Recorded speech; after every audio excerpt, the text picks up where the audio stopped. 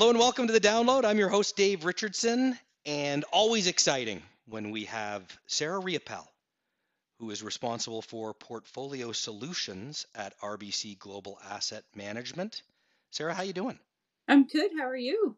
I'm good. It's a shame that this is an audio podcast. Actually, when I'm out doing events with large groups of investors, I actually make fun of there's a Nancy, our producer, has put together a little slide that I can show to promote the podcast to get people to sign in, and then I kind of make fun that it's you're lucky you don't have to look at me when Mhm. you got to look at me at the event when I'm doing a speech in front of an audience, but you don't have to look at me on the podcast. It's just audio.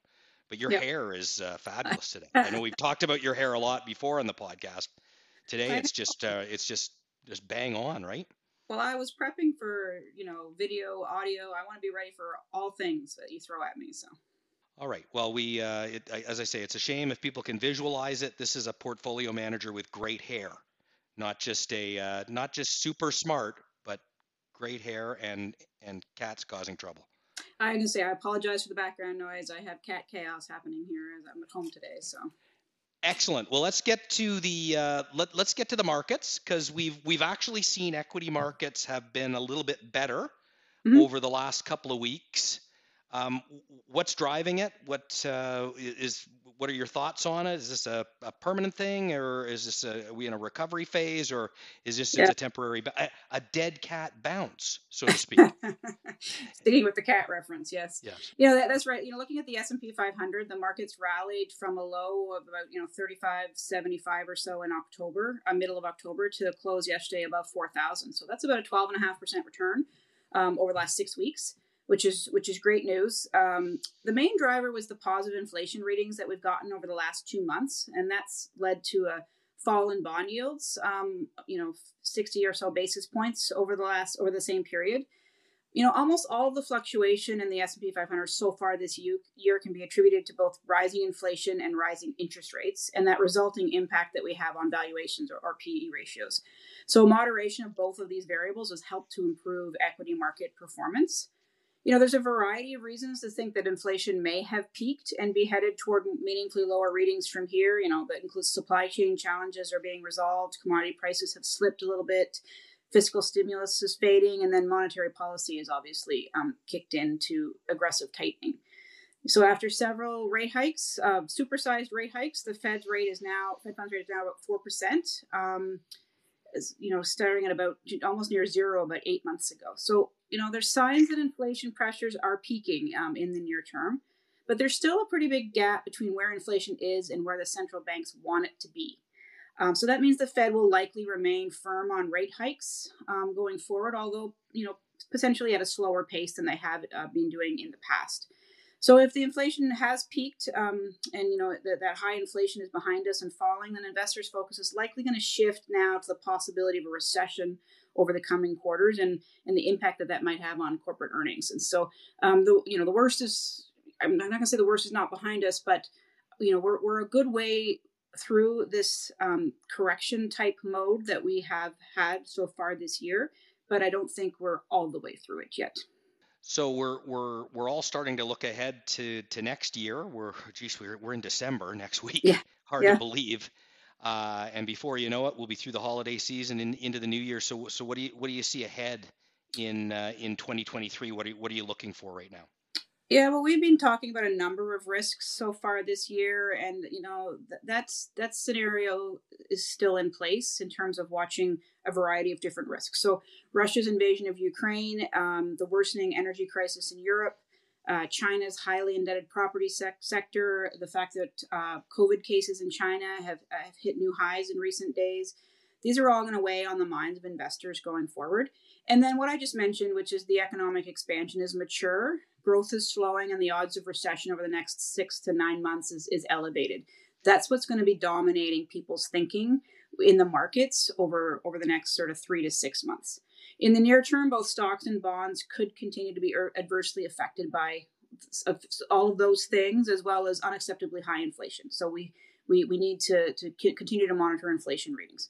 The good news is that the rise in bond yields over the last few months means that in the event that inflation doesn't come down as quickly as we expect, or the economy does fall into a recession, bonds can now offer more of a cushion in a balanced portfolio because they have, from those higher yield levels, they have some room to adjust in the face of a risk-off environment.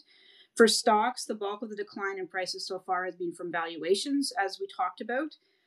With stocks now much more reasonably priced, the focus is going to shift to earnings and what might happen to earnings in a recessionary environment and slowing economic growth.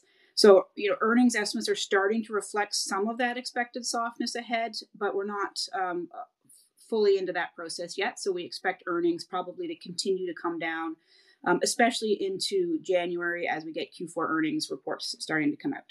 So we use a scenario analysis methodology: bull case, bear case, base case. And right now we have a pretty wide range of potential outcomes, and we're kind of sitting right in the middle of that range right now. So then you take all of that. How have you got? What are you doing in the portfolios that you're managing? So as always, the asset mix is trying to balance the risks with the opportunities over both the short and the long term. So there's all of those things I've already talked about. We have to consider it within our asset mix. So while falling valuations have improved the outlook for long-term returns, we do remain concerned in the short term based on all of the risks that we've already talked about, especially the risk of recession. And the jury is still out as to whether the inflation problem has been resolved. So we still have to watch those numbers. So we have a fairly cautious stance in the asset mix. Our positioning is fairly close to neutral relative to where we have been in past points in the cycle. But we're prepared to add risk as opportunities present themselves. So in late September, we added a little bit to our equity weight. That proved to be a good level for us because we added sort of just before the market bottomed. And so that's really helped to returns. We've been reducing the underweight in bonds as yields have been rising throughout the year. So we're going to continue to look for similar opportunities in the coming months. Over the long term, we do continue to expect stocks to provide superior returns relative to fixed income. So we do remain slightly overweight stocks and underweight bonds relative to our neutral asset mix as of right now. So Sarah, we're seeing a lot of people, a lot of investors, particularly more conservative investors, migrating towards guaranteed type options, cash or cash equivalents. Yep. Still with the fear, on the one hand, there's a fear that rates are going to continue to go higher, and maybe even significantly higher. So you don't want to be subject to potential capital losses if you're holding a bond, either short term or long term. But what would you say to investors who are, say, sitting in a diversified fixed income portfolio, or looking to deploy new dollars, and they want to do it in an income generating fashion? Do you like a guaranteed approach, or is now the time that people should really be sticking with their current investment strategy, or deploying money into a diversified fixed income portfolio because of the opportunity for gains that are on the horizon? Yeah, there's a few answers for that. It's about the risk reward. So yes, you can get a guaranteed return out of some of these instruments, but you do have to give something up in order to get that guarantee. And in most cases, it's giving up the potential upside, because in an actively managed portfolio that has the ability to adjust positions as opportunities present themselves, you have the opportunity to add to returns by actively managing those portfolios. Whereas when you take one of these guaranteed investments, you're locked in for a period of time. And we're doing some work right now about how much returns you get out of the first 1 month, 3 months, 6 months coming out of a bottom in a market. And if you don't participate in some of those early gains in markets, then you actually are giving up a significant portion of the eventual gains across the entire cycle. So even if you're locked into one of these guaranteed instruments, and even if it's only for the first 6 months of the new bull cycle, you could be missing out on some pretty significant returns along the way.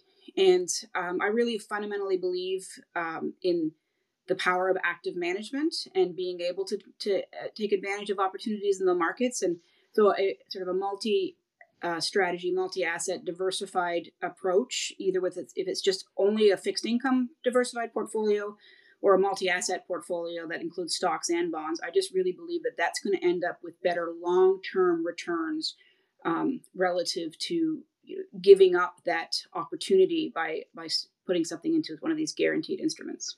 Yeah, and certainly one of the distinctions you'd make is, as you say, long-term. So most of the investors who would be listening here would have that long-term horizon. There are investors who are not in the position where they have a long-term horizon, and that's very much where some of the more secure options come into play as really a good place to look. And of course, rates are elevated, so that's beneficial right now.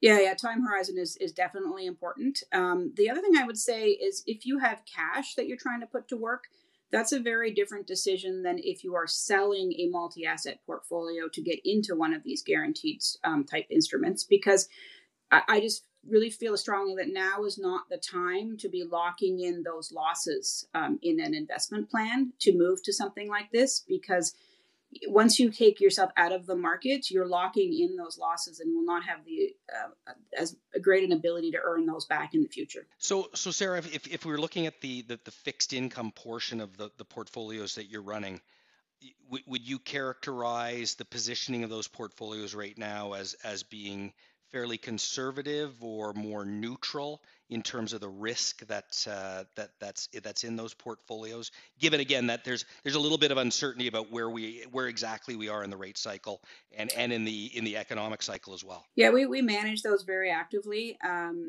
watching credit spreads and the like. And right now, I would say we are not as risk on as we have been in the past. But we are. I wouldn't say that we're conservative. So we do still have some allocations to investment grade corporates and high yields because we can earn those higher yields out of those parts of the portfolios. But watching credit spreads very closely, and even though we have those allocations in the portfolios, we're being very careful to make sure that they're high quality investment grade and high yield securities and companies that we own. So I would sort of say leaning on the side of a little bit more risk on than off, but certainly not anywhere near the levels that we have been at other points in the cycle. But you said something very important there, and that is the ability to move very quickly. And you have the ability to move very, very quickly if you want to put risk on within that fixed income portfolio. And of course, that's one of the advantages that you have doing what you do, the way you do it, and the way the team would do it. Yeah, absolutely. We have access to 3 different fixed income teams across the organization, and a multitude of different fixed income funds and strategies that we can access. And I talk to all the teams all the time. So we have, plus we are using derivatives and futures within the TAA sleeve to be able to move into and out of markets and the bond market and different strategies in particular. So huge amount of flexibility for us to quickly implement and execute as opportunities present themselves. Yeah, and just for the listeners, TAA pool is tactical asset allocation pool. So that's exactly where you're trying to be tactical and move quickly. Yeah. So let's just make sure we're clear on that. So Sarah, that's a great overview of where we're sitting and where we may go, and then I think most importantly what you're doing as a portfolio manager in the midst of what's been really an incredibly unusual year, particularly in fixed income. But having that year in fixed income combined with the kind of year we've had in equity certainly hasn't been the most fun year for diversified portfolios. No, I totally agree, but I really do feel like there's opportunities on the horizon and that we're hoping to take advantage of. Excellent. Well, there's no one better. Sarah, thanks as always for your time, and again, congratulations on your hair today. That's just always a win when your hair's looking good. Thanks very much, and happy holidays. This recording has been provided by RBC Global Asset Management, Inc. for informational purposes only, and is not intended to be investment or financial advice. You should consult your own legal, accounting, tax, investment, or financial planning advisors before engaging in any transactions.